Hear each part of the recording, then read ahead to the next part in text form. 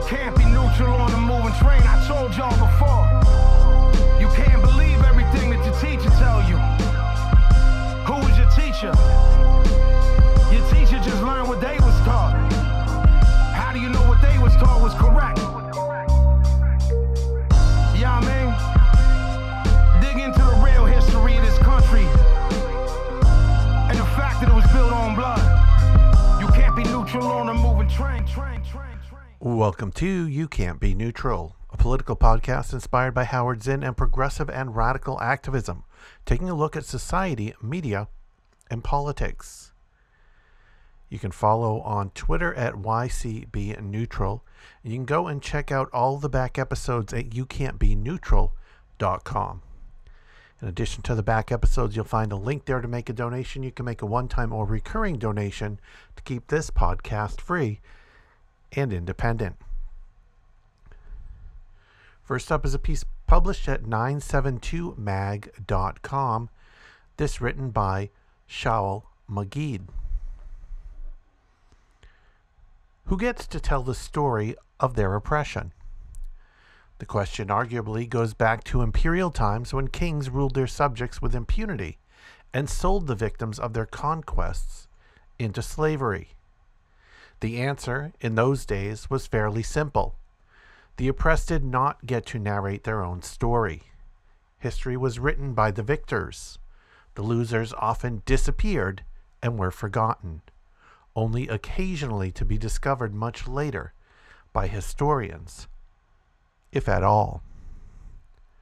Modernity offered a different, much more complex template in which the oppressed, and especially the colonized, began to have a voice. Landmark texts such as Martinican philosopher Frantz Fanon's The Wretched of the Earth, Toni Morrison's 1987 novel Beloved, and Gayardi Spivak's 1988 essay Can the Subaltern Speak?, gave voice to those silenced by colonialism and slavery. And in Palestine, Mahmoud Darwish, born in the Galilee, gave voice to the plight of Palestinians after the establishment of Israel in 1948. But even given these examples, the story of oppression, colonialism, and marginalized populations usually gets told by those in power. This is certainly the case in Israel-Palestine, and yet not with the Jewish people. Jews have been writing about their various states of oppression and marginalization for centuries. When it comes to Jews being the recipients of state power and are not the oppressed, but rather the oppressors, however, they seem reluctant to allow those under their aegis to tell their own story. Indeed, much of what the English-speaking public knows about the Israeli-Palestinian, quote, conflict comes from the Israeli side, which includes Israelis critical of it. Can you imagine if, for example, only the Spaniards told the story of the Spanish expulsion in 1492? Yet this is approaching the long-standing dynamic in Israel-Palestine. The Palestinian voice is often muted, and when it emerges, as in the case of Darwish early in his career, it is often suppressed. This history is why Farha, a new powerful film from director Darren J. Salam, is so important. It gives us a view of the Arab-Israeli War in 1948 from, as Edward Said put it, the standpoint of its victims, in this case, a Palestinian teenager. Salam offers us an intense window loosely based on a true story onto the state of Palestinian oppression. The film tells the story of Farha, a 14-year-old Palestinian girl who spends part of the war locked in a storage cellar in her village, put there by her father, who promises to return and never does, who is trying to protect her from Israeli forces. The politics of the film are never fleshed out. Rather, what we witness through Farha's eyes and through her terror is the personal toll of watching the destruction of one's world so that another can take its place. This film is naturally anti-Israel, told by the victims of Zionism. How can it be anything else? To argue that Zionism, like all nationalist movements, doesn't have its victims is to perpetuate the lie of, quote, a people without a land for a land without a people. It is common for some of Israel's defenders to say that the destructions of 1948 were, quote, necessary. But Farha shows that the death of the innocent is only necessary if one's heart stops beating. As is often the case in these times, the reception of Farha became its own story. Israel tried to prevent the film's release. Avigdor Lieberman, the far-right MK, accused Netflix, which added Farha to its catalog last month, of, quote, streaming a movie whose sole purpose is to create a false pretense and incite against Israeli soldiers.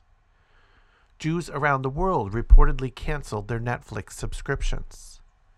Next came myriad posts on social media claiming that the story was not in fact, quote, based on true events, that it was a fabrication meant only to incite. Of course, no evidence is provided for this accusation, and therein lies the rub. What exactly can't be true? That some Israeli soldiers in 1948 committed acts of atrocity in liquidating Palestinian villages? That Palestinian civilians were killed for no reason? One doesn't even need to adopt the Palestinian narrative to be convinced of those accounts. The Israeli historian Benny Morris's book, The Birth of the Palestinian Refugee Problem, 1947 to 1949, provides plenty of evidence to support what we see in Farha. Even in the book's 2012 second edition, quote, The Birth of the Palestinian Refugee Problem Revisited, where Morris offers justifications for such war crimes, he never denies them. Nor does Ari Shavit in his reconstruction of the Lid massacre in his book, My Promised Land. Other such examples abound. Censored Voices, the film version of the 1967 Hebrew book, The Seventh Day, Soldiers Talk About the Six-Day War, edited by Avraham Shapira, for example. Or Tantura, Alan Schwarz's recent film about the 1948 massacre in the eponymous Palestinian village. So what exactly is going on here? Why has Farha become a lightning rod for Jewish rage and angst, such that some tried to prevent its release? The reason given by some who criticized its release is that it will provoke anti-Semitism. Does that mean we just bury the story, make believe a massacre never happened, and call its witnesses and survivors liars? In Tantura, a soldier in the unit that liquidated the village is asked why he never talked about the incident. He replies with a chuckle. What? I should tell people that I was a murderer? The real answer as to why some tried to silence the film is more complicated and takes us back to important points about colonialism as both a political project and an existential posture. For example, The Colonizer and the Colonized, Albert Memmi's classic text about French colonialism in Algeria, discusses how the colonizer deprives the colonized of a voice, above all to prevent them from telling their own story. Built into colonization is the principle of justification. The colonizer knows they must justify their actions, both to themselves and to the colonized. Colonization is not like pre-modern conquest that, in those days, demanded no justification.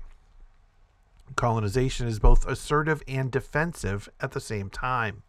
It must justify the act as being both legitimate and moral. In classic Christian colonialism, this is done by asserting the, quote, civilized nature of Christianity that is spread to the, quote, uncivilized colonized population. But in the case of Israel, it is different. Israel is not trying to convert the indigenous population. Quite the opposite. The separation of Jews and non-Jews in the land of Israel is preferred by most Zionists. Rather, in the case of Israel, the justification for colonial behavior is founded on the merging of homeland and nation-state. The land of Israel as the Jewish homeland is rooted in the Hebrew Bible. As Zionist leader and first Prime Minister of Israel, David Ben-Gurion, once said, quote, "The Bible is our mandate." Yet Zionism takes this notion of homeland and argues that the nation-state is its inevitable and logical culmination, and thus the justification of Zionism's behavior is rightful ownership of the land and the legitimacy of its conquest, even in all its messiness.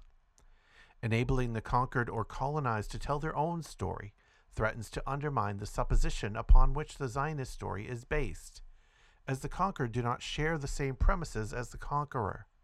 Giving the colonized a voice detracts from colonialism's justification.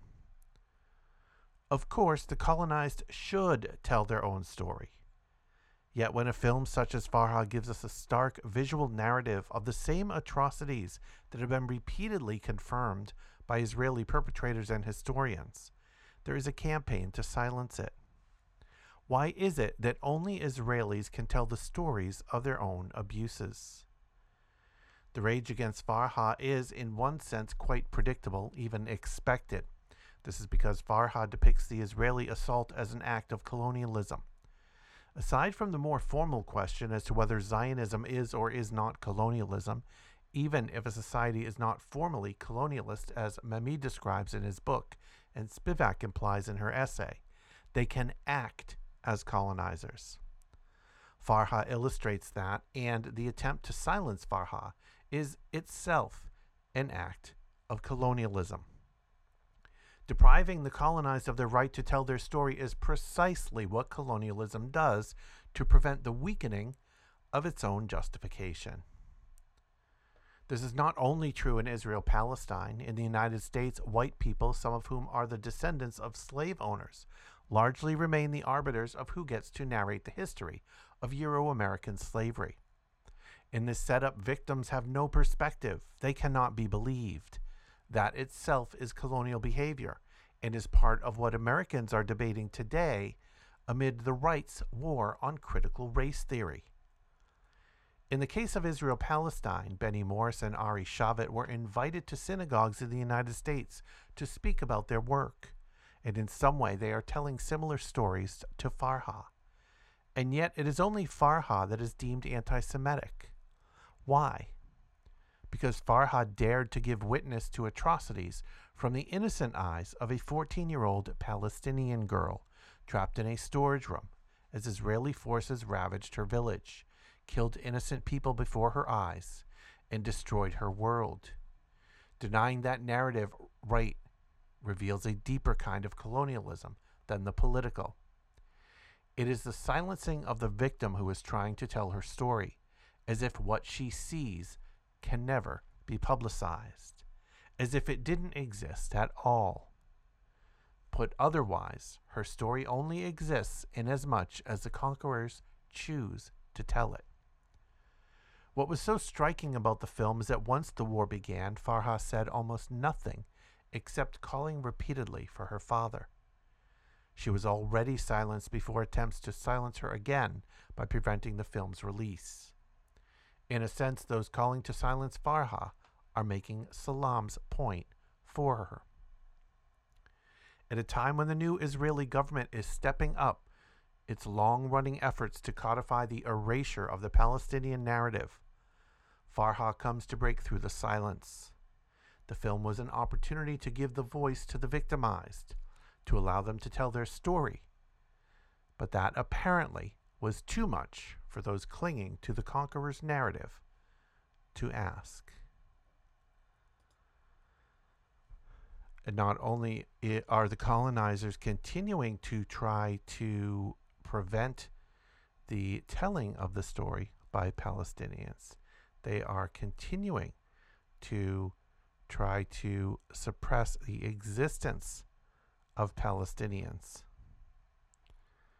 This piece is published at counterpunch.org, written by Nikki Reed. The Israelis are pissed off, and for once, they're not just pissed off at the Arabs. They're pissed off at Bibi. They made this pretty clear during the final days of the first month of 2023, when they welcomed the new gangster coalition of Israel's longest-serving prime minister with massive protests against their announced plans to overhaul the nation's justice system and reduce its courts to the glorified playthings of any simple majority powerful enough to hijack the Knesset. Over 130,000 Israelis took to the streets of Tel Aviv, Jerusalem, and Haifa.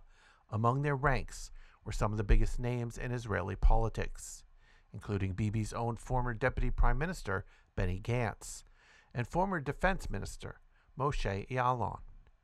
The latter seemed to capture the spirit of the event with his defiant proclamation.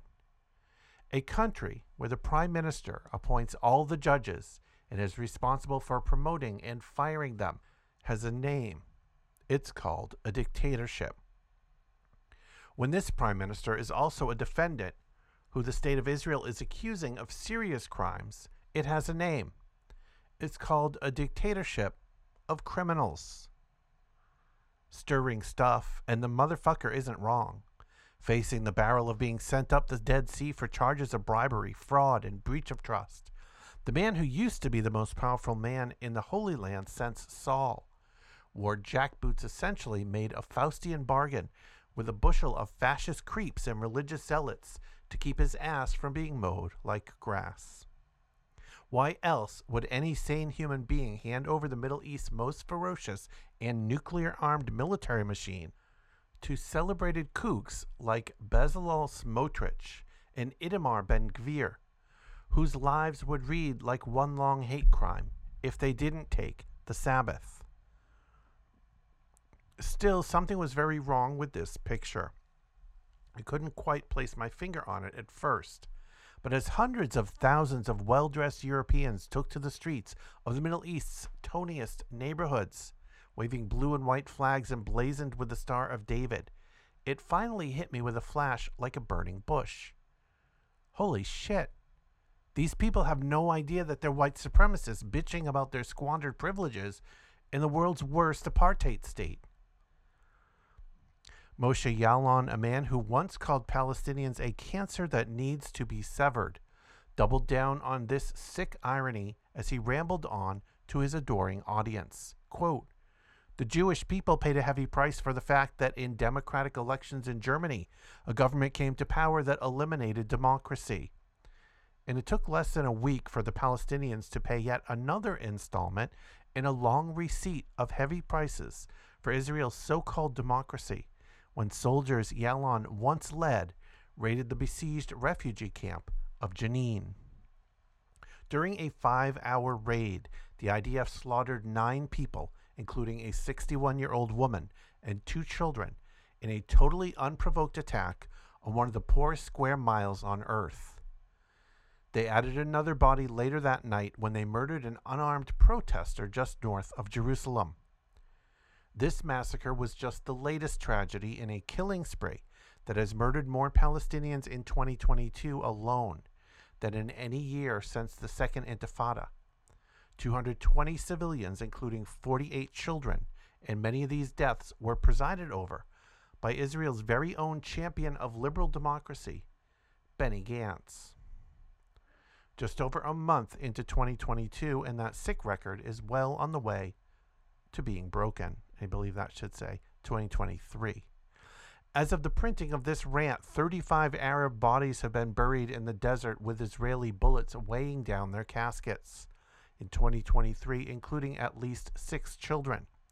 And where the fuck are those 130,000 protesters now?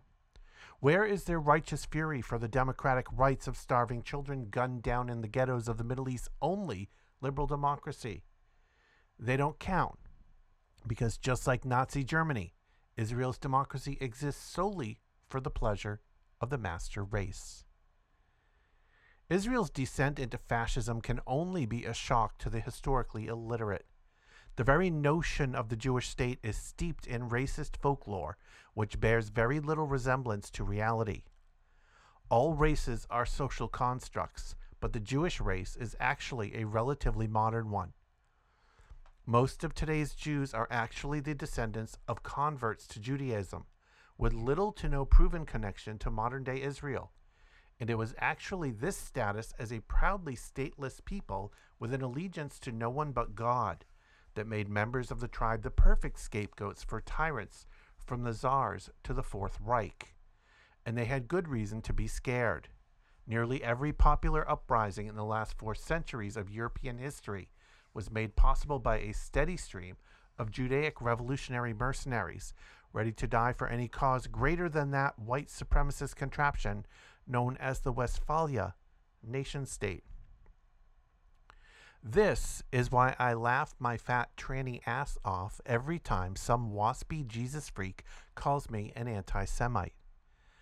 I wouldn't have 2 fists to swing with if brazen Jewish heretics like Rosa Luxemburg and Emma Goldman hadn't taught this stone butch shiksha how to throw a fucking punch. Sadly, this proud history of boldly rootless resistance has been all but erased by the invention of the Jewish race, which actually came out of the same 19th century cesspool of malignant nationalism that gave birth to the Holocaust. The notion of the Jews as a singular race in search of a homeland was the invention of a small clique of Jewish German intellectuals influenced by folkish Germanic nationalism to create a secular school of Zionism defined largely by European colonialism. The Zionists didn't see themselves as German or Russian, but they did openly embrace the idea of a superior European diaspora in a twisted philosophy that could only be described as a form of kosher white supremacy. These racists weren't above collaborating with anti-Semites either. In fact, many Zionists seem to embrace anti-Semitism as a totally justified reaction to Jews who dared to exist outside of Israel. Chaim Weizmann, president of the influential World Zionist Organization and the first president of Israel, told an audience in Berlin in 1912 that, quote, each country can absorb only a limited number of Jews if she doesn't want disorders in her stomach. Germany already has too many Jews.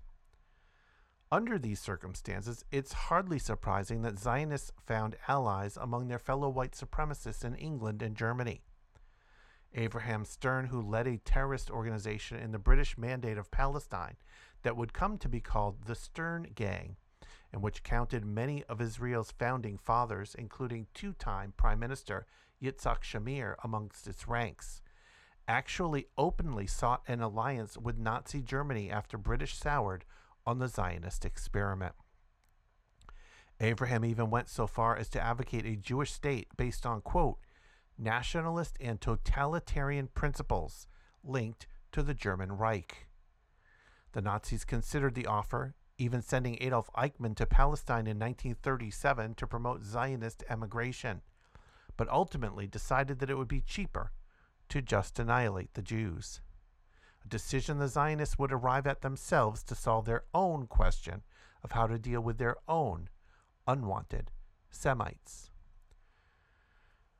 It was only after the horrors of the Holocaust that the Zionists managed to get traumatized Jews to sign on to their violent vision of Ashkenazi supremacy, and the Zionists expertly harnessed the well-earned rage of these people to carry out their own final solution against the Palestinian people with a campaign that would become known as the Nakba.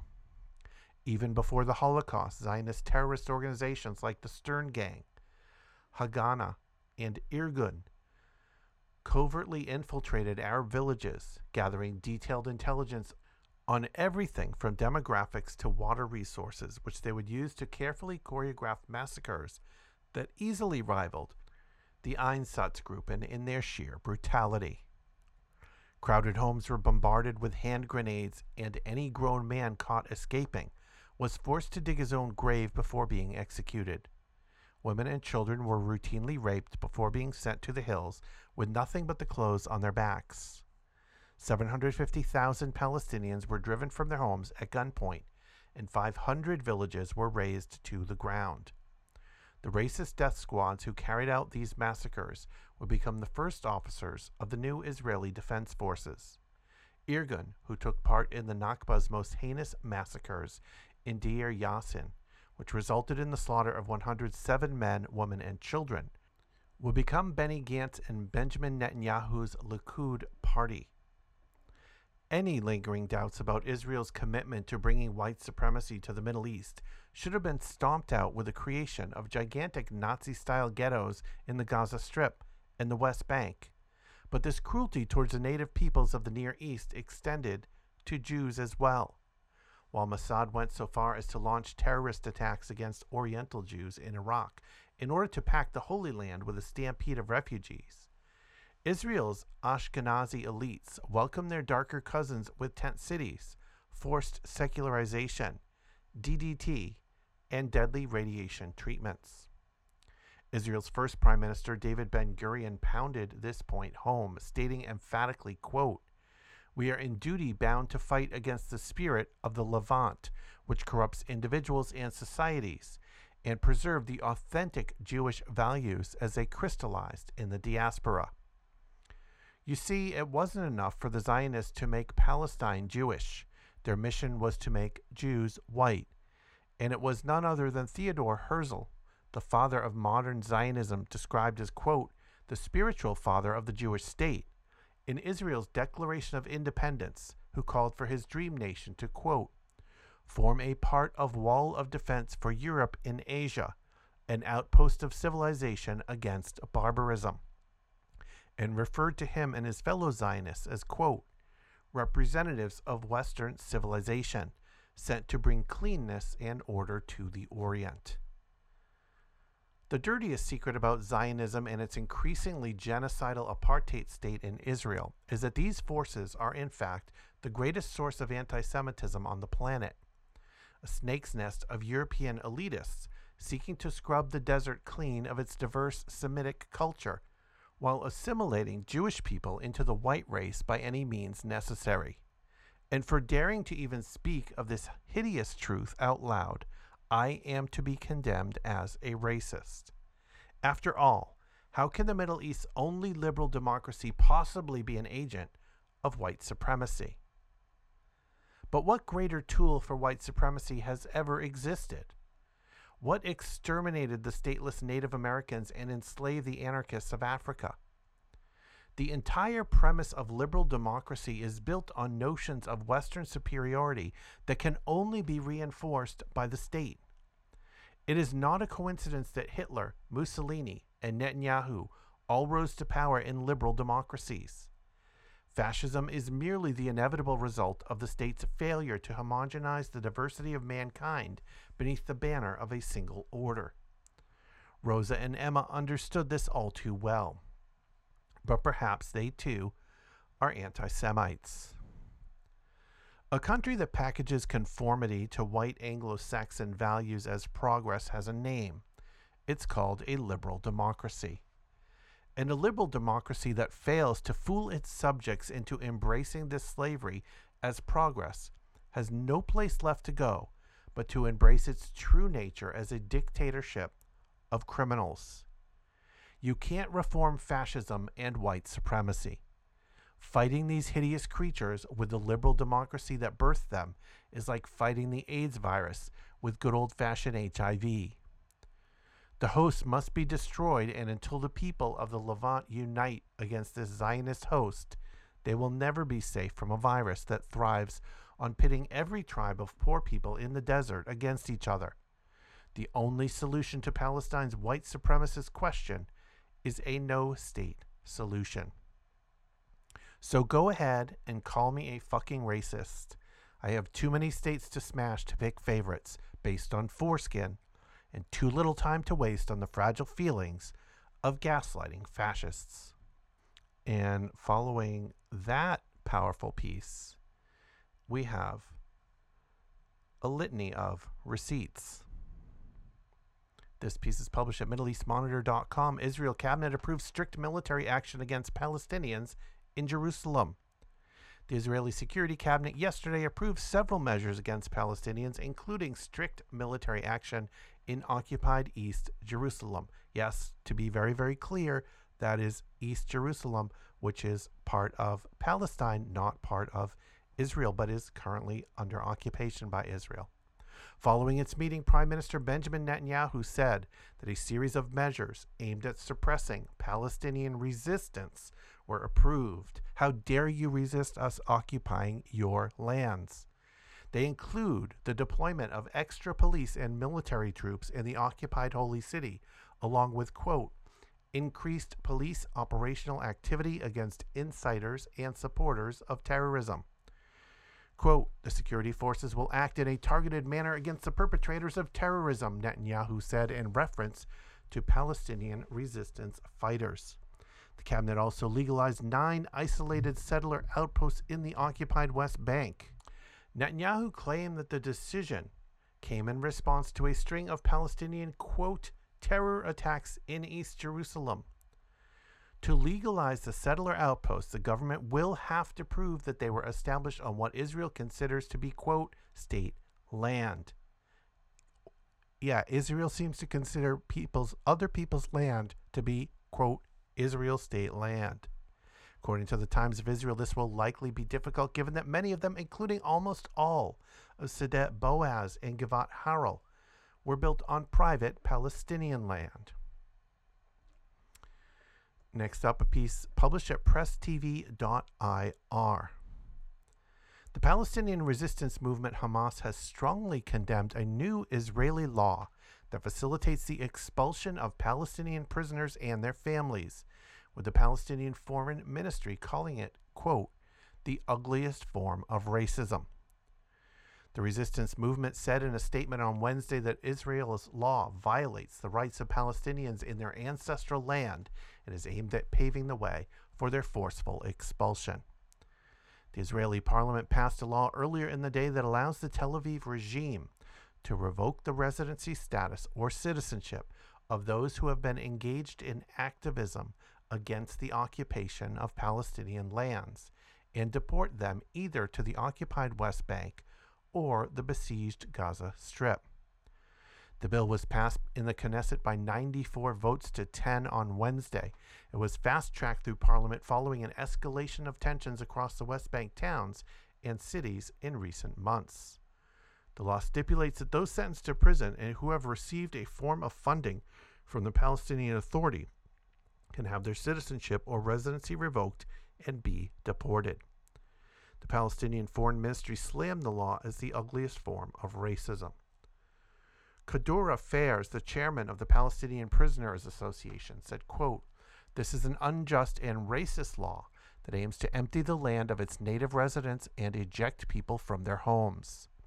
Fair said the law was a very dangerous decision that aims to transfer Palestinians from their cities and villages under the pretext of getting social assistance from the PA. The new law will apply to Palestinian citizens of Israel and permanent residents of occupied East al-Quds. The latter widely refuse Israeli citizenship and are issued residency IDs by Israel's Interior Ministry. The Palestinian Authority gives stipends to families of Palestinian prisoners or detainees. Adallah, an organization that advocates Palestinians' rights in Israel, said the law, quote, not only creates an additional avenue for the revocation of citizenship of residency of Palestinians under the Israeli regime, but also facilitates their expulsion. The law explicitly and exclusively targets Palestinians as part of Israel's entrenchment of 2 separate legal systems based on Jewish supremacy, the group said in a statement. Ahmad Tibi, an Arab opposition lawmaker in the occupied territories, condemned the law as discriminatory. When an Arab commits a crime, they are a conditional citizen, whereas when a Jew commits even a more serious crime, revoking their citizenship is unheard of, he said. Under Prime Minister Benjamin Netanyahu's far-right cabinet, discussions about withdrawing residencies and stripping away citizenship from Palestinians living in al-Quds have been floated specifically for prisoners who have carried out retaliatory operations. Israel has reportedly revoked the residency status of at least 14,701 Palestinians in East al-Quds from 1967 to 2020. The number will jump to 86,000 if the dependent children of those who had their residencies revoked are counted. Next up, a piece published at MiddleEastMonitor.com. Israel's finance minister has announced that the far-right government of Benjamin Netanyahu will lift all restrictions on the construction of settlements in the occupied West Bank and Palestinian territories, in a move which blatantly defies international law and Washington's displeasure. Something that's not very common is Washington actually having some displeasure against actions and activities of the Israeli government.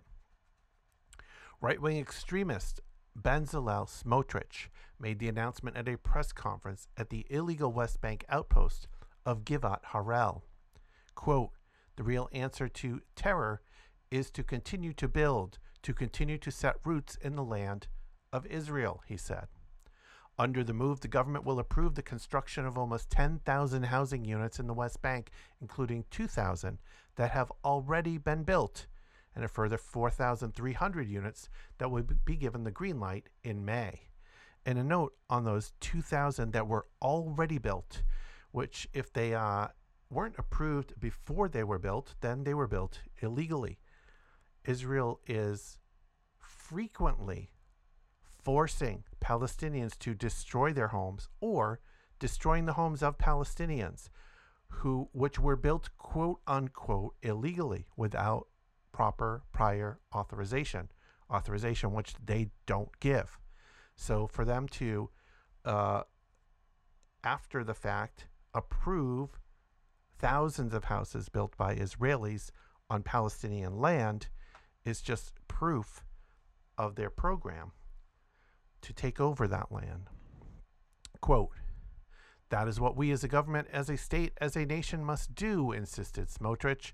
"The settlement enterprise thrives thanks to the pioneers who have sustained it for many years with great love, with great determination, with great consistency and efficiency." He added that the coalition government, the most extreme in Israel's history of extreme governments, has confirmed the approval of 10 settlement outposts which were built illegally even under Israeli law.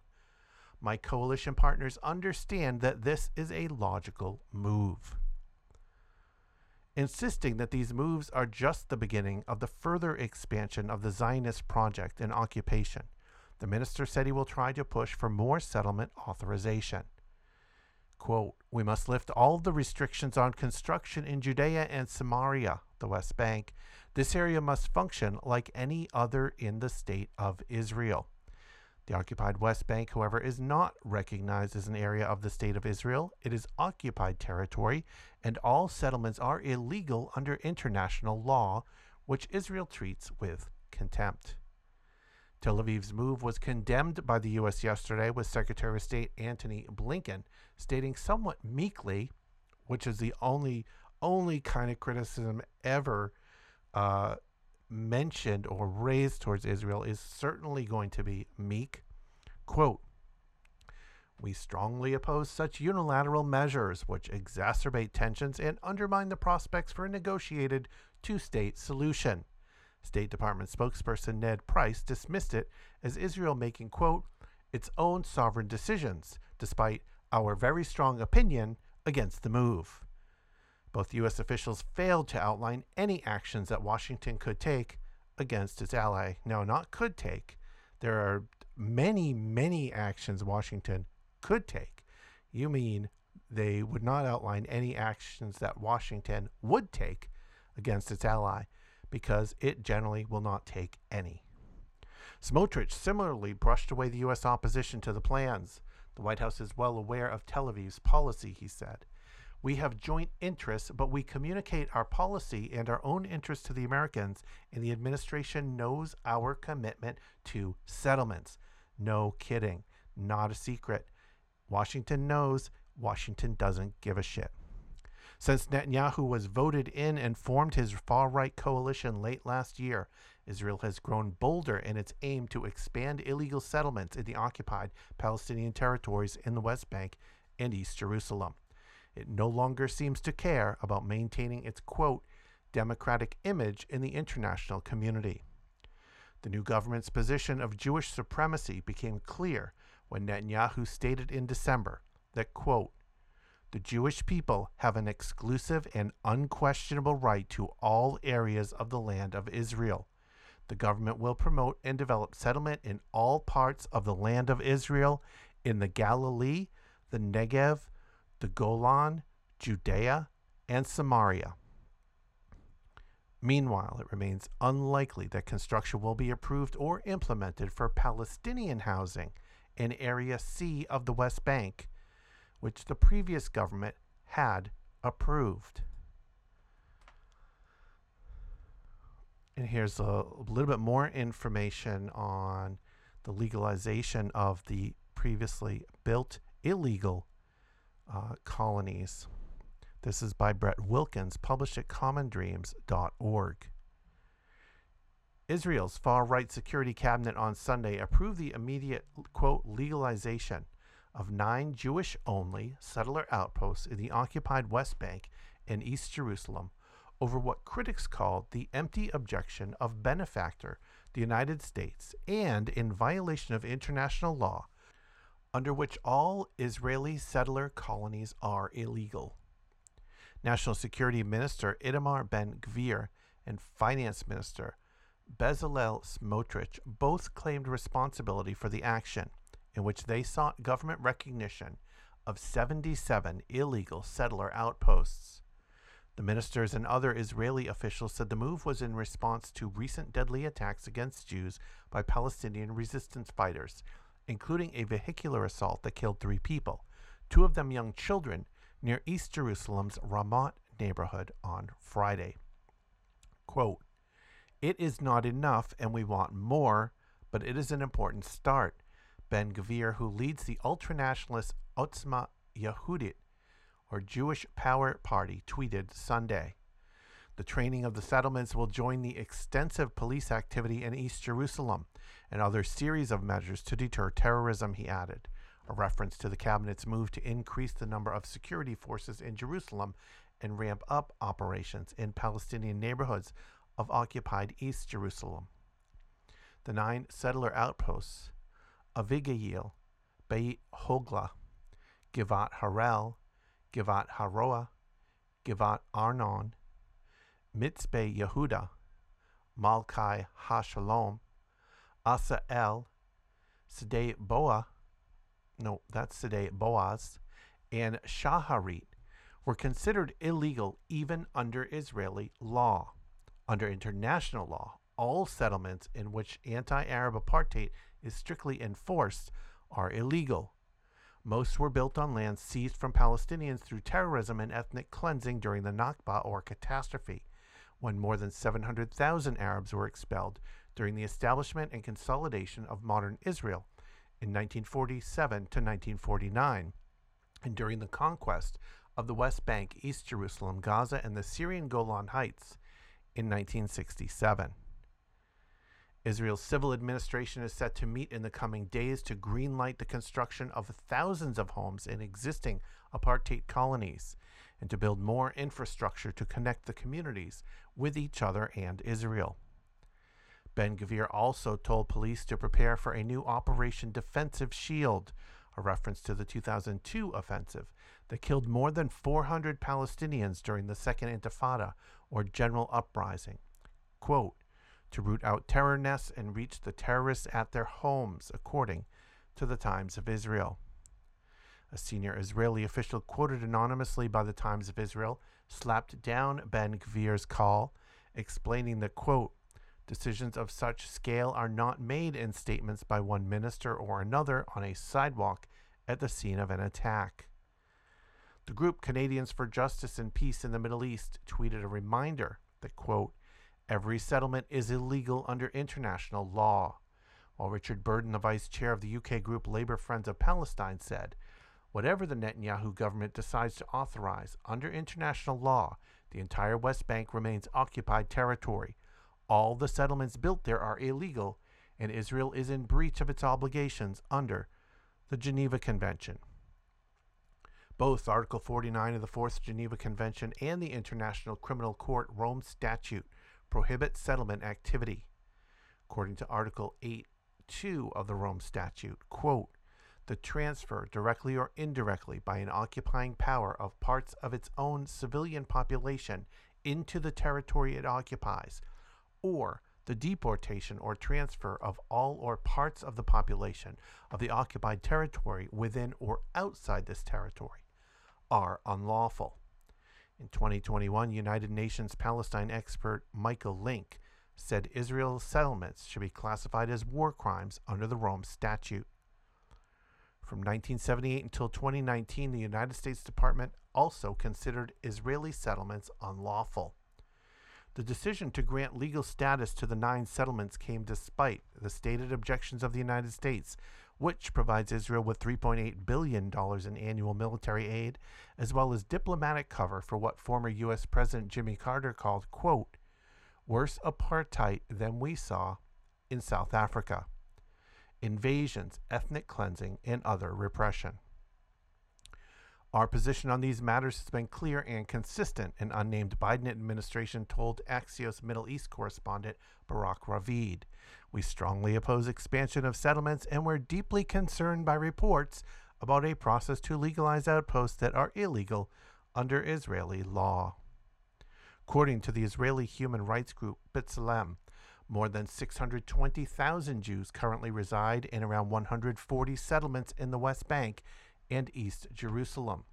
While Israel grants every Jew in the world the right to settle in Israel, it has, against UN resolutions and international law, refused to allow the approximately 5 million Palestinian refugees alive today to return to their homeland. Here's a piece published at usnews.com.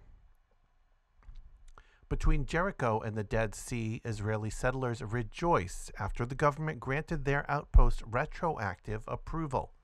An hour's drive north, others are beaten by officers evicting an unsanctioned settler vineyard. Drawing Western concern and Palestinian anger, Prime Minister Benjamin Netanyahu's government authorized 9 settler outposts in the occupied West Bank this week in response to 2 Palestinian street attacks in which 9 Israelis were killed. On hearing the news from the government on Sunday night, the young men of Beit Holga, a cluster of mobile homes housing around 35 families neatly set up near a desert road, broke into a dance. Quote, we had tears in our eyes. It was very joyful, said Yagel Shmuel, a 31-year-old father of 4 who came to live in Beit Holga 7 years ago with 4 other families. The formal recognition will make it easier to pave roads and build schools for the settlement's 100 children, said Shmuel. We hope the government's decision will bring us a lot of families and we can build here a big settlement. Since the 1967 war, Israel has established around 140 settlements on land Palestinian Sea as the core of a future state. Besides the authorized settlements, groups of settlers have built scores of outposts without government permission. Some, like the vineyard uprooted on Wednesday, have been razed by Israeli security forces. Others were authorized retroactively. The 9 granted approval on Sunday are the first for Netanyahu's new nationalist religious government. Palestinian officials have denounced the move as a provocation and called on world powers to back up verbal condemnation with action against Israel.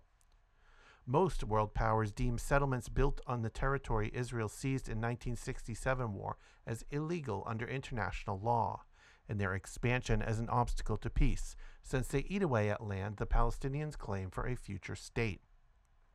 Israel disputes the illegality of the settlements and cites biblical and historical ties to the West Bank, which it calls by its biblical name, Judea and Samaria. Ideological settlers believe they are pioneers redeeming land promised by God to the Jewish people. Legalizing outposts was one of the main promises Netanyahu's Likud party made to their leaders in the coalition deals following the November 1 election. This is the most important thing we have, said Shmuel. More than 450,000 people, or less than 5% of Israel's population, are Jewish settlers in the West Bank, home to about 3 million Palestinians who exercise limited self-rule there. While the leaders of the pro-settler parties Religious Zionism and Jewish Power celebrated the authorization of the outposts, the vineyard's uprooting on Wednesday exposed cracks in the government. Religious Zionism leader, Finance Minister Bezalel Smotrich, denounced the uprooting and blamed Defense Minister Yoav Gallant for ignoring their coalition deal, granting him increased powers in the West Bank over settlement expansion. Footage showing some border policemen beating settlers who tried to stop the eviction further aggravated Smotrich and his ally, National Security Minister Itamar Ben-Gvir. Quote, "This is not what we had hoped for. We joined this government based on a promise by Prime Minister Netanyahu that this would be a full-fledged right-wing government," Ben-Gvir said in a statement. Here's a piece published at EgyptIndependent.com. Egypt's foreign ministry on Monday harshly criticized a move by the Israeli government to, quote, legitimize settlement outposts in occupied Palestinian territories and to build new settlements, stating that the decision is a flagrant violation of the Security Council, UN resolutions, and international law. The foreign ministry considers the decision an unacceptable, provocative act which coincides with the convening of the Arab League's Cairo summit supporting Jerusalem.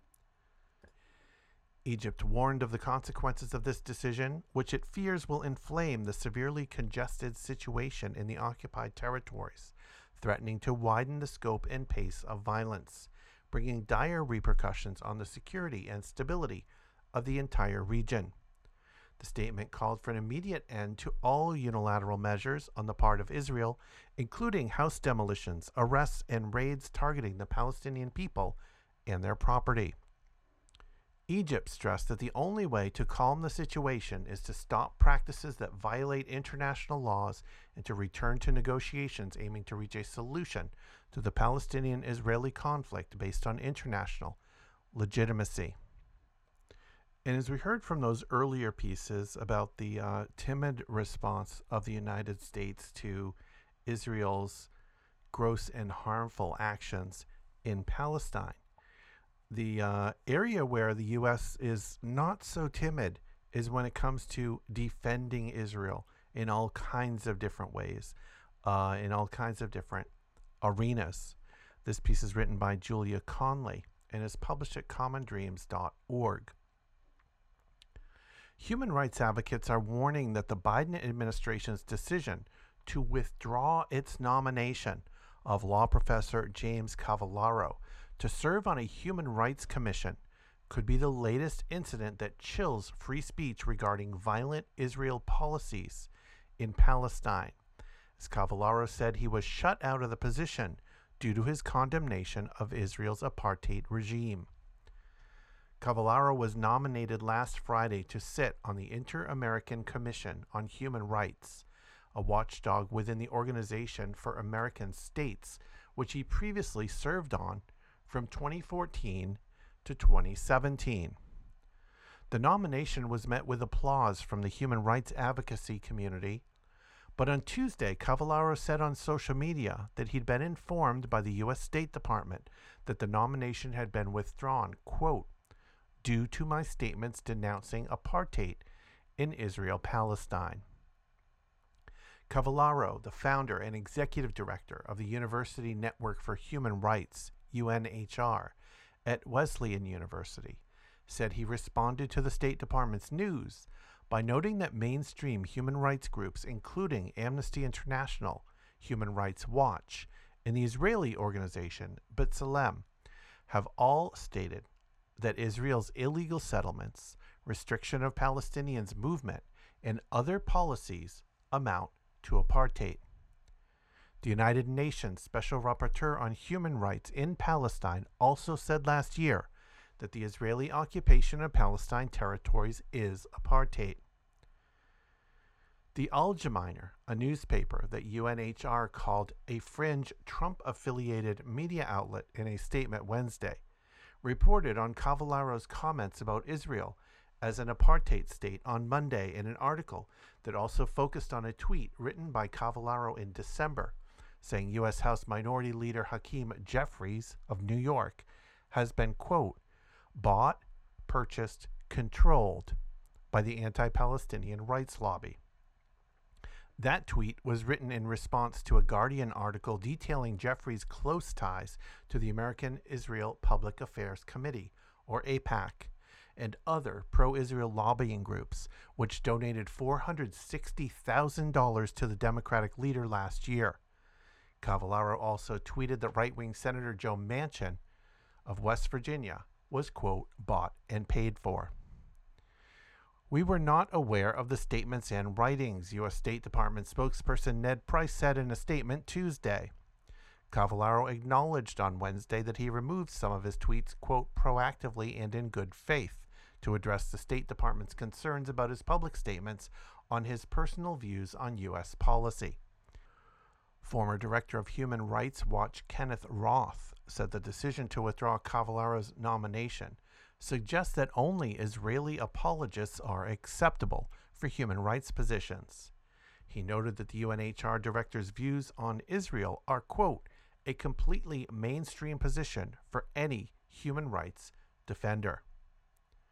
There is consensus today across the human rights movement on Israel's system of apartheid, and many other prominent voices, from the former UN Secretary General and Director General of Israel's Foreign Ministry to the South African government and French Foreign Minister, have referenced apartheid in relation to Israel's systematic subjugation of Palestinians, said the UNHR. When it comes to human rights in Israel-Palestine, the U.S. State Department is the outlier. Jamil Dakwar, director of the ACLU's Human Rights Program, warned that the State Department's decision, quote, sends a dangerous message and chills speech critical of Israel. David Kay, a former UN Special Rapporteur on Free Expression, called the withdrawal a huge and totally unjustified mistake.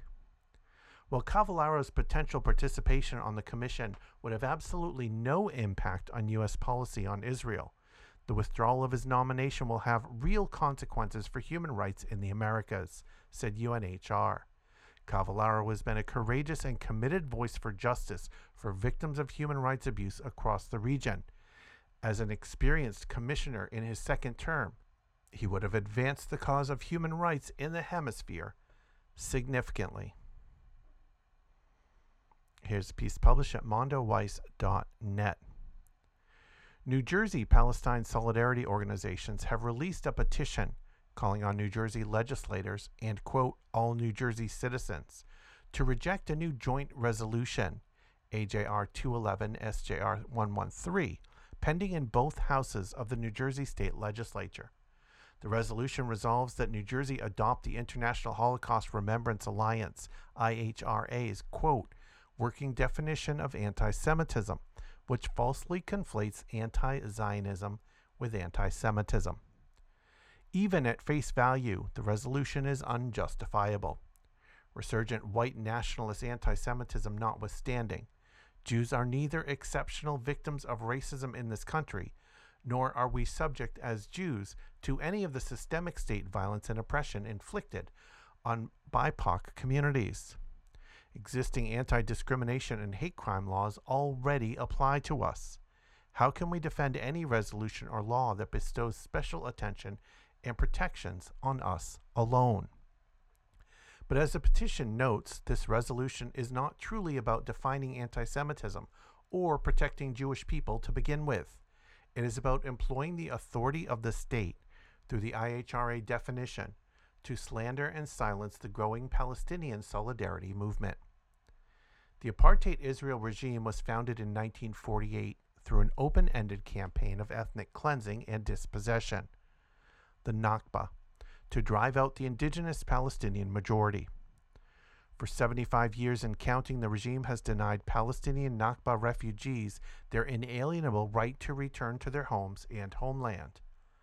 More than 65 discriminatory laws codify Jewish supremacy throughout historic Palestine, including the 2018 nation-state law, in regard to which Prime Minister Benjamin Netanyahu infamously declared, quote, Israel is not a state of all its citizens. Israel is the nation-state of the Jewish people, and only it. Unable to refute or answer for these facts, Israel's enablers have seized on the IHRA definition In the words of advocacy group and petition endorser Palestine Legal, quote, as a tool to censor political debate by tarring those who support Palestinian rights as anti-Jewish. The IHRA crusade emanates from the highest levels of the U.S. government, which relies on and heavily arms Israel as an outpost for U.S. imperial interests in the region. The State Department endorses IHRA on its website. In 2019, Donald Trump, whose casual anti-Semitism stopped neither Jewish Zionists voting for him in significant numbers, nor Israelis from extolling him as, quote, the best friend Israel has ever had in the White House, issued an executive order on combating anti-Semitism with the working definition at its center. Although sustained pushback from civil rights and Palestine solidarity organizations recently helped defeat Zionist efforts to pressure the U.S. Department of Education's Office of Civil Rights to officially adopt the IHRA definition, on February 2, New Jersey representative and vocal IHRA supporter Josh Gottheimer, along with 31 bipartisan co-sponsors, introduced a resolution in Congress specifically condemning, quote, anti-Semitism masquerading as anti-Israel sentiment.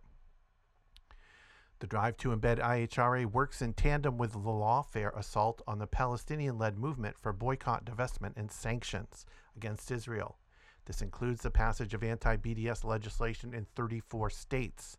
It also echoes right-wing calls to muzzle critical race theory.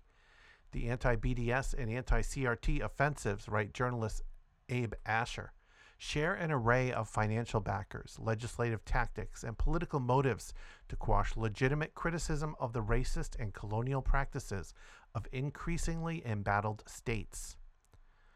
The Zionist establishment's witch hunt against anti-Zionists, many of them Jewish, ignores the real source of anti-Semitism, white nationalism. It also distracts from the growing alliance between Zionists and white nationalists over shared Islamophobic, ethno-supremacist, and social Darwinist fixations. That bond is no aberration. The Zionist movement has always been rooted in the ideologies of racial separation and 19th century blood and soil nationalism that are at the core of white supremacist anti-Semitism. Today, the Israeli regime has forged close ties with pro-Israel anti-Semites from Trump to Brazil's Jair Bolsonaro, to Hungarian Prime Minister and Putin ally Viktor Orban, while neo-Nazi and self-declared white Zionist Richard B. Spencer calls Israel, quote, the most important ethno-state he looks to for guidance. On this, the authors of AJR 211, SJR 113, and the IHRA working definition are silent.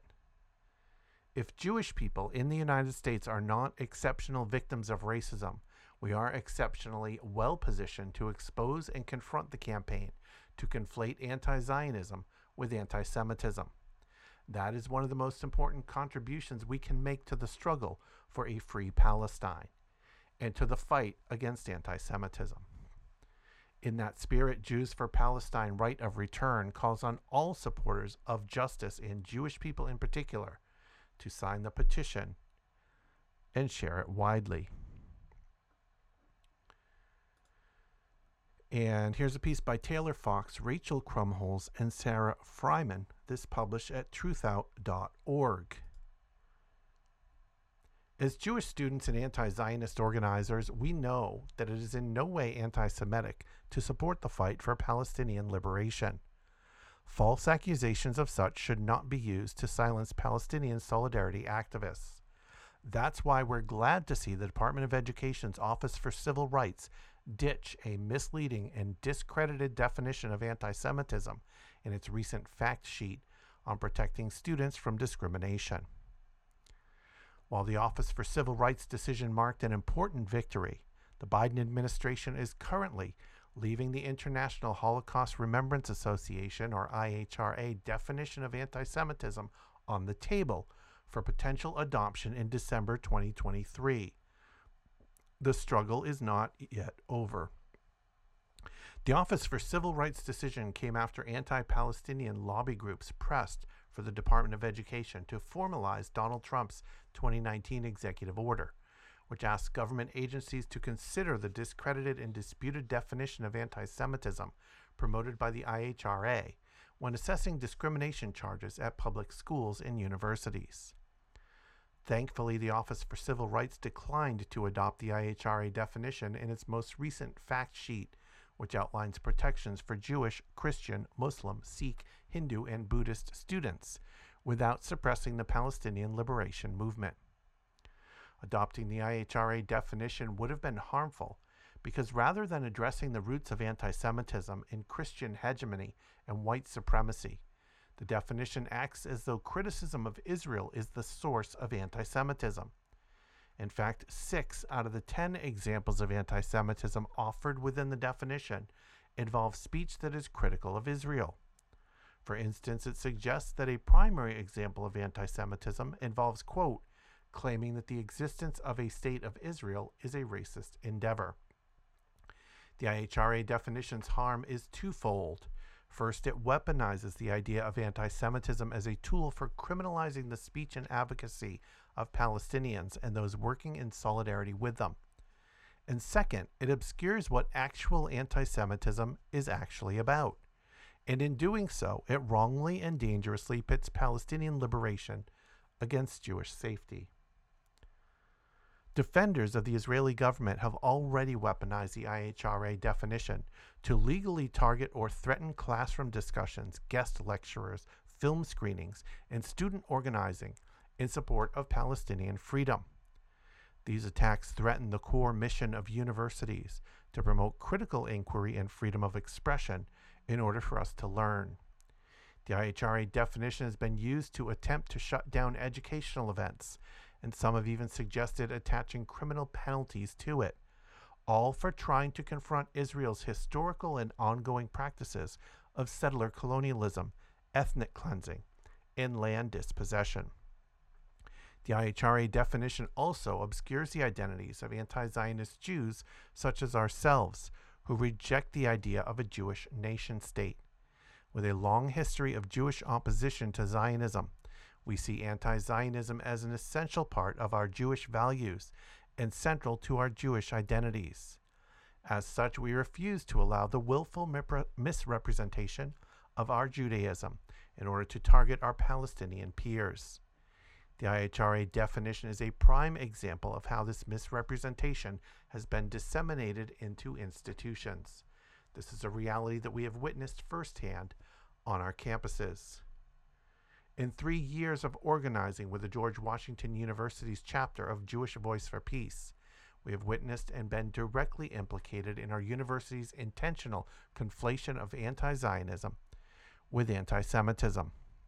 This past fall, George Washington University professor Laura Sheehy was baselessly accused of anti-Semitism by Stand With Us, a notoriously anti-Palestinian and right-wing activist group, for voicing political opinions that critiqued Zionism when discussing Israel with a class of doctoral students. Stand With Us filed the legal complaint directly with the Department of Education.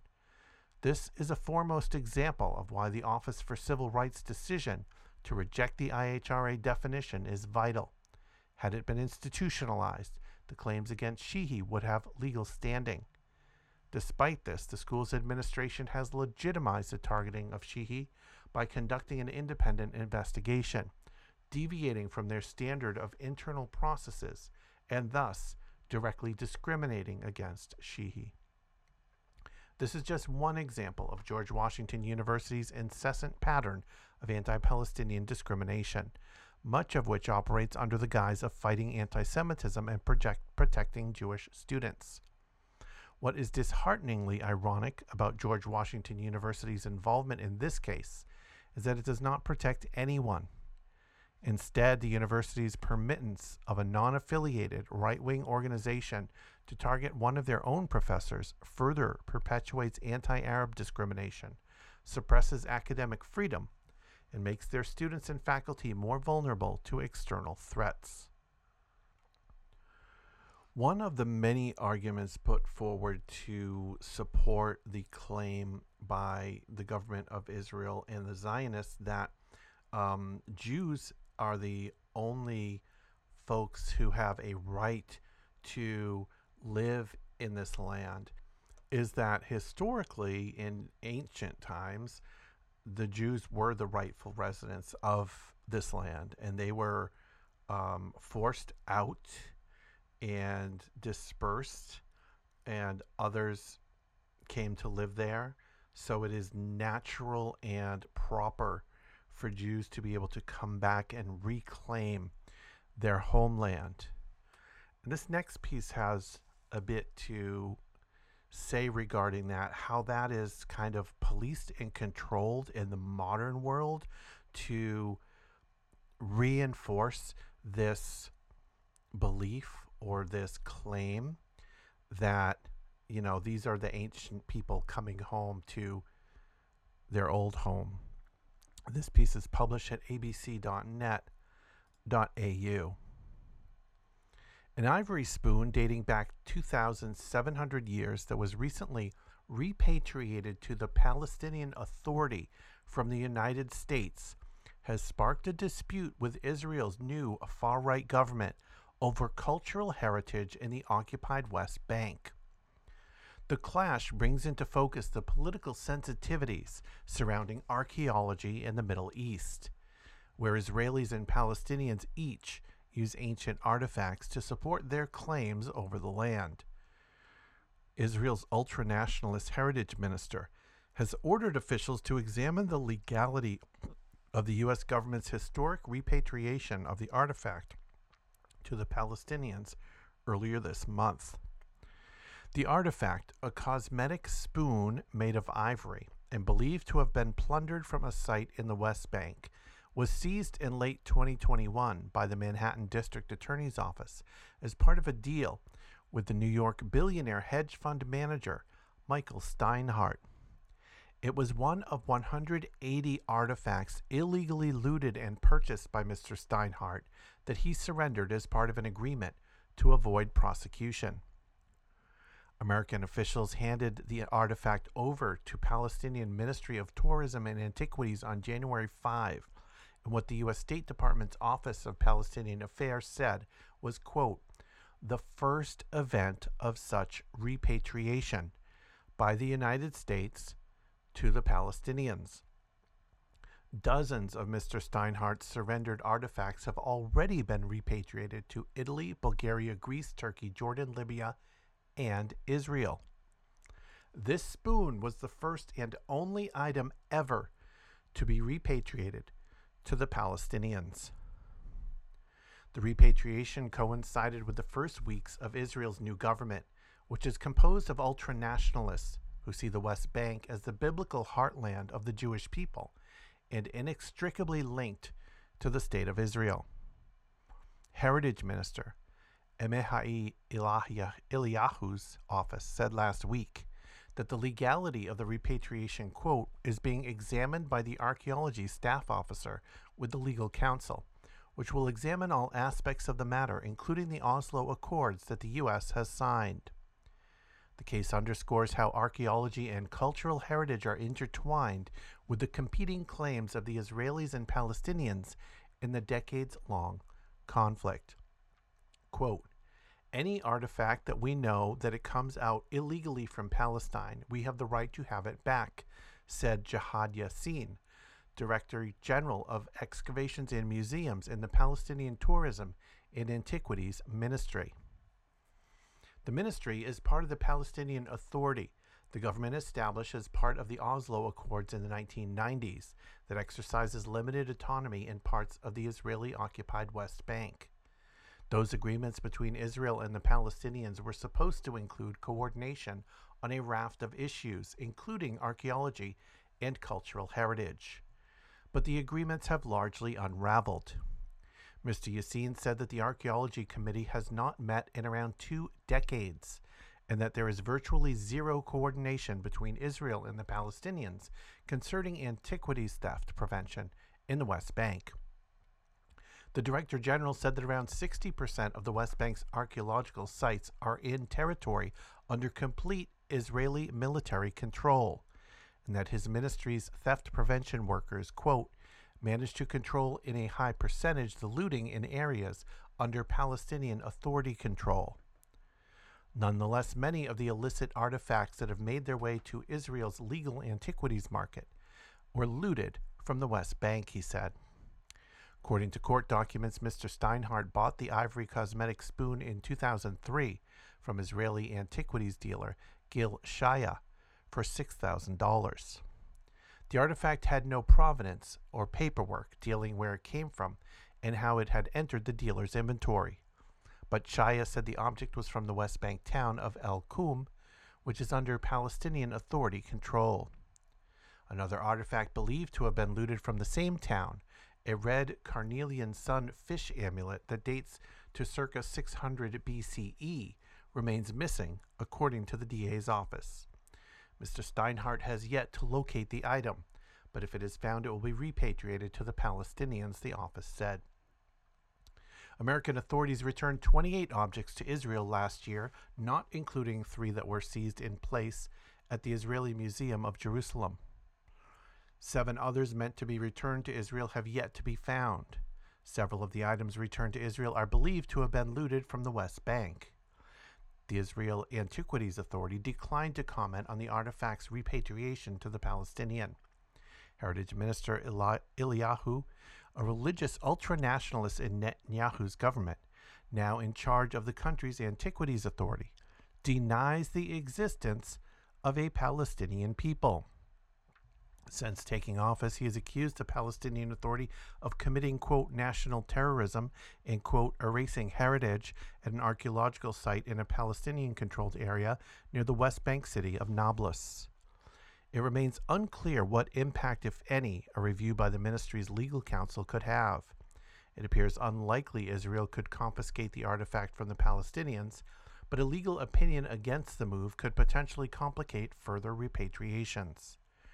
Earlier this week, Mr. Eliyahu said he would be giving the Israeli Antiquities Authority full control over archaeological sites, cultural heritage, and theft prevention throughout the West Bank, a move that critics say would in effect apply Israeli law over occupied territory in breach of international law. Currently, archaeological excavations and antiquities in the West Bank are managed by the Civil Administration's Archaeology Staff Officer, which is part of the Defense Ministry. Israel has not formally annexed the West Bank, and the territory is treated as occupied and is governed under military law. Mr. Yassin said that for the time being, the repatriated artifact will remain at the ministry where it will be studied by one of its archaeologists. Then, he said, it will be displayed at one of the West Bank's museums. It is not the only one, Mr. Yassin said. It is the beginning. This piece is published at MiddleEastMonitor.com. Israel has decided to reinforce the border guards in occupied Jerusalem by deploying 3 Army Reserve companies in order to speed up the demolition of Palestinian homes, Kudznet News has reported. According to Israeli public broadcaster KAN, the decision in this regard is expected to be approved in the coming days. The context is a request made by far-right National Security Minister Itamar Ben-Gvir to Police Chief Yaakov Shabtai to accelerate the demolitions. Initially, Shabtai refused and said that the task needs 300 extra police officers due to the deteriorating security situation in the occupied city. Haaretz reported that the 2 men screamed at each other. Ben-Gvir is said to have taken the matter to the cabinet, but Shabtai, amidst the refusal of other security officials, refused to accept his request. However, following the extreme right-wingers' persistence, the police chief finally agreed. And this piece is published by Human Rights Watch. Israeli authorities' actions to seal the family homes in the occupied West Bank of 2 Palestinians suspected of attacks against Israelis amount to collective punishment, a war crime, Human Rights Watch said today. This punitive measure, which Israeli authorities have said they will follow by demolishing the homes, comes amid a spike in violence that has caused the lives of 35 Palestinians and 6 Israelis since January 1, 2023. The violence has included Israeli army raids that unlawfully attack Palestinian cities and refugee camps, Palestinian attacks on Israelis, and attacks on Palestinians and their property by Israeli settlers who rarely face punishment for these crimes. Deliberate attacks on civilians are reprehensible crimes, said Omar Shakir, Israel and Palestinian director at Human Rights Watch. But just as no grievance can justify the intentional targeting of civilians in Neve Yaakov, such attacks cannot justify Israeli authorities intentionally punishing the families of Palestinian suspects by demolishing their homes and throwing them out on the street. One of the alleged Palestinian assailants, Kairi Alkam, opened fire in the Israeli settlement of Neve Yaakov in occupied East Jerusalem on January 27, killing 7 civilians, including a child and a Ukrainian national, and wounding 3 other people before he was fatally shot by Israeli security forces. The attack came a day after Israeli forces killed 10 Palestinians, including 2 children and a 61-year-old woman, injuring at least 20 during a raid in the Jenin refugee camp. In January, Israeli forces killed 35 Palestinians, including 8 children, according to the Palestinian Authority's health ministry. The January 26 raid in Jenin refugee camp was the single incident that month with the most deaths. Israeli authorities said their forces entered Jenin to apprehend members of armed Palestinian groups who they alleged had carried out attacks on Israelis. Witnesses reported an exchange of gunfire, killing both apparent combatants and civilians. The Palestine Red Crescent Society said Israeli forces blocked medics from entering the Jenin camp to treat the injured. The raid follows more than 10 months of intensified Israeli army raids in the West Bank after several deadly attacks by Palestinians inside Israel in March 2022. Israeli forces killed 151 Palestinians in the West Bank, including 35 children during 2022, according to the United Nations Office for the Coordination of Humanitarian Affairs, more than in any other year since the UN began systematically recording fatalities in 2005. Israeli forces routinely use excessive or unnecessary lethal force against Palestinian civilians and are rarely held accountable for it. On January 28, a 13-year-old Palestinian boy shot and gravely wounded 2 Israelis, a civilian and an off-duty soldier, in the East Jerusalem neighborhood of Silwan. The boy was wounded by an armed individual and hospitalized. No Palestinian armed group claimed responsibility for either the Neve Yaakov or Silwan attacks. Israeli police said they detained 42 people in connection with the Neve Yaakov attack, many of them relatives and acquaintances of Alkam. Most were released the next day, but some remain in detention. A lawyer representing Alkam's family told Human Rights Watch on January 31. The Israeli Security Cabinet also authorized sealing Alkam's family home, which the authorities carried out immediately. A lawyer for the Palestinian boy who allegedly carried out the Silwan attack told Human Rights Watch that Israeli authorities have detained the boy's mother, father, and brother since the attack. The cabinet also agreed to seal the home of the boy's family. Israeli forces have taken control of their house, according to the Israeli human rights group Ha-Moked. Israeli authorities have also taken a range of other measures in response to the Neve Yaakov attack.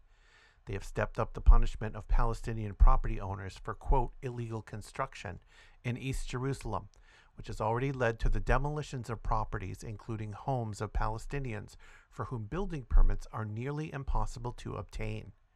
Israeli authorities have also said they plan to strengthen West Bank settlements which violate international law, and have put forward a law to revoke citizenship or permanent residency for anyone who commits, quote, an act of terrorism, which passed its first reading in the Israeli Knesset on January 31. Israeli human rights groups have documented an upsurge of settler violence in the West Bank since the Neve Yaakov attack. Between 2005 and 2021, Israeli police closed 92% of investigations against settlers who attacked Palestinians without an indictment, according to the Israeli human rights group Yesh Din. International humanitarian law, including the Hague Regulations of 1907 and the Fourth Geneva Convention, prohibits collective punishment, including deliberately harming the relatives of those accused of committing crimes in all circumstances. Courts around the world have treated collective punishment as a war crime. However, Israel's Supreme Court has consistently rejected the claim that the Israeli government's practice of punitive home demolitions in occupied Palestinian territory amounts to collective punishment. Various types of collective punishment, such as punitive home demolitions and sweeping movement restrictions against entire areas or communities based on the actions of a few people, are among the policies that Israeli authorities have relied on to systematically oppress Palestinians, Human Rights Watch said. Human Rights Watch has found that Israeli authorities' systematic oppression, coupled with the inhumane acts they have committed against Palestinians as part of a policy to maintain the domination by Jewish Israelis over Palestinians, amount to the crimes against humanity of apartheid and persecution. These are the fruits of colonialism and occupation and oppression and genocide. These happen to be happening in Israel against the Palestinians, but it is the same mechanisms and same programs that happen all over the world, currently and historically. It's the same things that happened in the United States against the Native American people. Same things that happened in Canada and in Central and South America against the indigenous populations, all over the world. This is just one of the latest and one of the most active, currently ongoing settler colonialist programs and genocidal policies to remove people from their land. Despite that, both historically and currently, there are people who struggle and fight and attempt to thrive amidst these deliberate oppressive actions. And we're going to wrap up with one of these stories. This piece is written by Fatima Abdul Karim and is published at 972mag.com. On a slightly elevated hilltop in the center of the occupied West Bank, situated between Nablus and Ramallah, lies a suburban haven of feminism, communism, and grassroots participatory democracy. The village of Farqa, which aspires to become completely self-reliant by the end of the decade, was recognized a few years ago as the first eco-village in Palestine. 5 of the village's council's 9 seats are currently held by people under the age of 38, while similarly youthful autonomous committees work across different fields to improve residents' lives. Farqa is home to a close-knit community of around 1,800 residents. Even those who have left, including expats and young families that move to bigger cities, maintain strong ties to their hometown through donating to community projects and returning regularly to visit, especially for the annual Farqa International Youth Volunteer Festival, which welcomes participants from across Palestine and around the world. "We don't want to do things in the style of the Palestinian Authority," said Mustafa Hamad, the 31-year-old mayor of Farqa, which falls under the PA's Salfit Governorate. The village's drive for self-sufficiency is rooted in residents' distrust of the PA's exploitative neoliberal economic policies from which they seek to become independent. To that end, Farqa produces 256 kilowatts of electric power from solar energy, saving 35% on electricity bills, and gets nearly 35% of its water needs from a local spring. Meanwhile, residents grow their own agricultural produce and carry out local infrastructural projects with their own hands. In addition, instead of accepting the monthly salaries provided by the PA's local governance ministry, members of the village council deposit them in a fund for projects in the community. The council also waives fees that it deems unnecessary for residents to pay, such as those for land registration or for obtaining fee quittance papers. We try to lead by example, and we did what we truly believed in for our people, said Hamad, explaining the commitment of local residents to their village. This is how we support the steadfastness of a people facing the risk of ethnic cleansing and erasure by a brutal occupying power. Looking out from Farka over thousands of dunams of olive groves to the north, with the mountains of Nablus in the background, it is no wonder residents are opposed to constructing large new access roads into the village. Instead, farmers and landowners decided unanimously to take a few meters from several lots to build small agricultural roads for donkeys and vehicles to enter and leave, in order to simplify the harvest. Since being designated an eco-village, Farka has also begun developing its own organic agriculture and agroforestry site, which includes a combination of traditional stone terracing and water retention and irrigation systems, and even a biogas digester for preparing food. The farm is open for experimentation and learning for visitors from Palestine and around the world. The village mostly consists of middle-class workers and public sector employees and no big tycoons, but we depend on our personal efforts in almost everything, Hamad explained. We managed to build our own experimental eco-farm. We handle our school's periodic maintenance ourselves, and we constructed our own social club building from scratch. Of the village's 330 households, 234 have their own gardens. More than half of these were developed during the COVID-19 lockdown, a period of nearly 18 months in which young people in the village stepped up and took on new levels of responsibility. During the pandemic, Hamad, already an established local activist and then deputy mayor, undertook with 17 of his peers to meet the needs of the families in the village.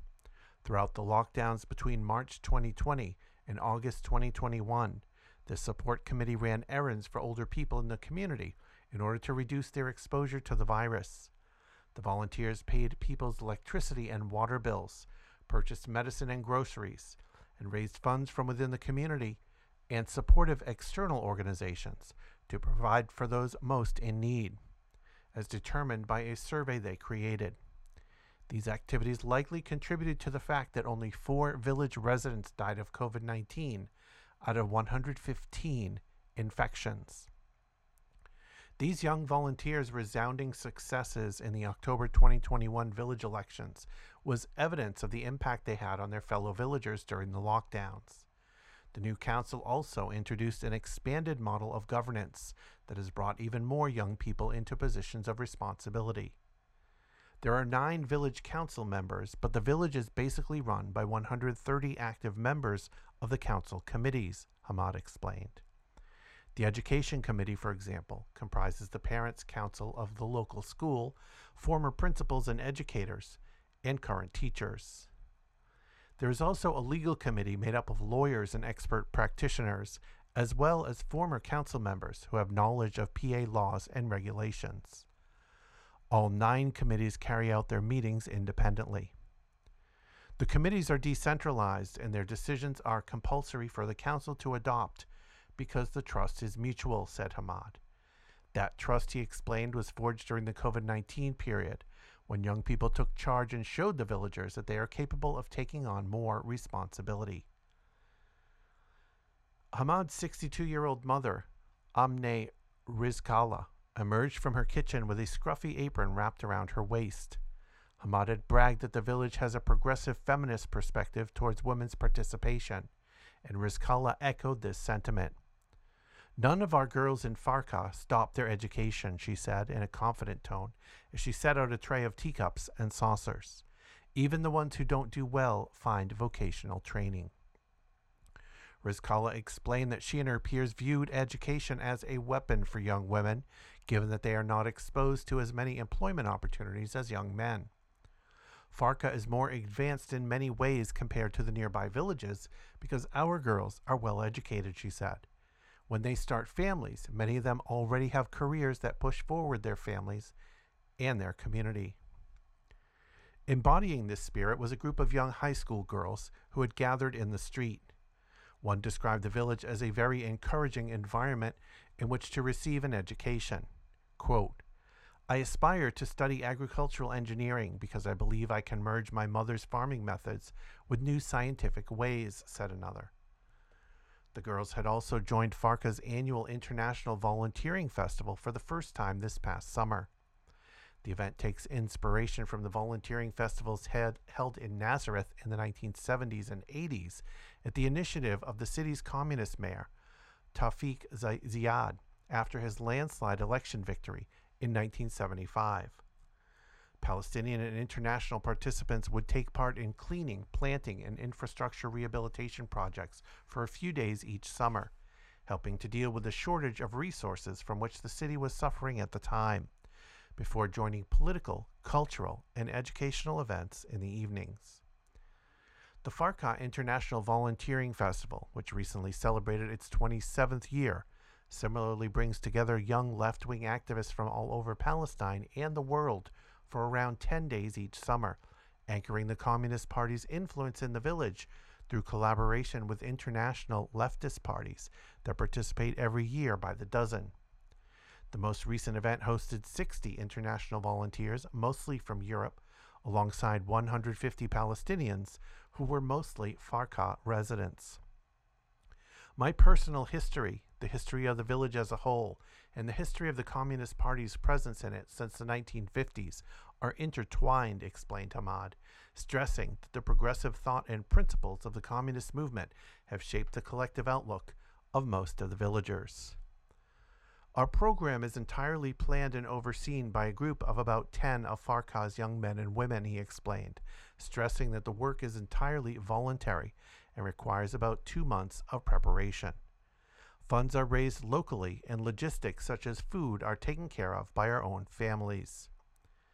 Building on Farka's strong, consolidated leftist principles over the decades, Hamad and his peers are trying to further the prospects of the village without abandoning its rural character. The focus now, he said, is to implement projects such as building a new school, creating an independent water supply, and expanding Farka's access to solar power. The dreams are large, but we have an 8-year plan to become a completely self-reliant village here in the heart of Palestine, despite everything, he said. For many outside observers, this is the scene of what a real progressive democracy looks like in the Middle East. And that'll wrap up this episode of You Can't Be Neutral. Remember, if you want to check out all the back episodes of You Can't Be Neutral, just go to youcan'tbeneutral.com. You can also follow on Twitter at YCBNeutral. You can also listen to this podcast and all my podcasts playing 24/7 at movingtrainradio.com.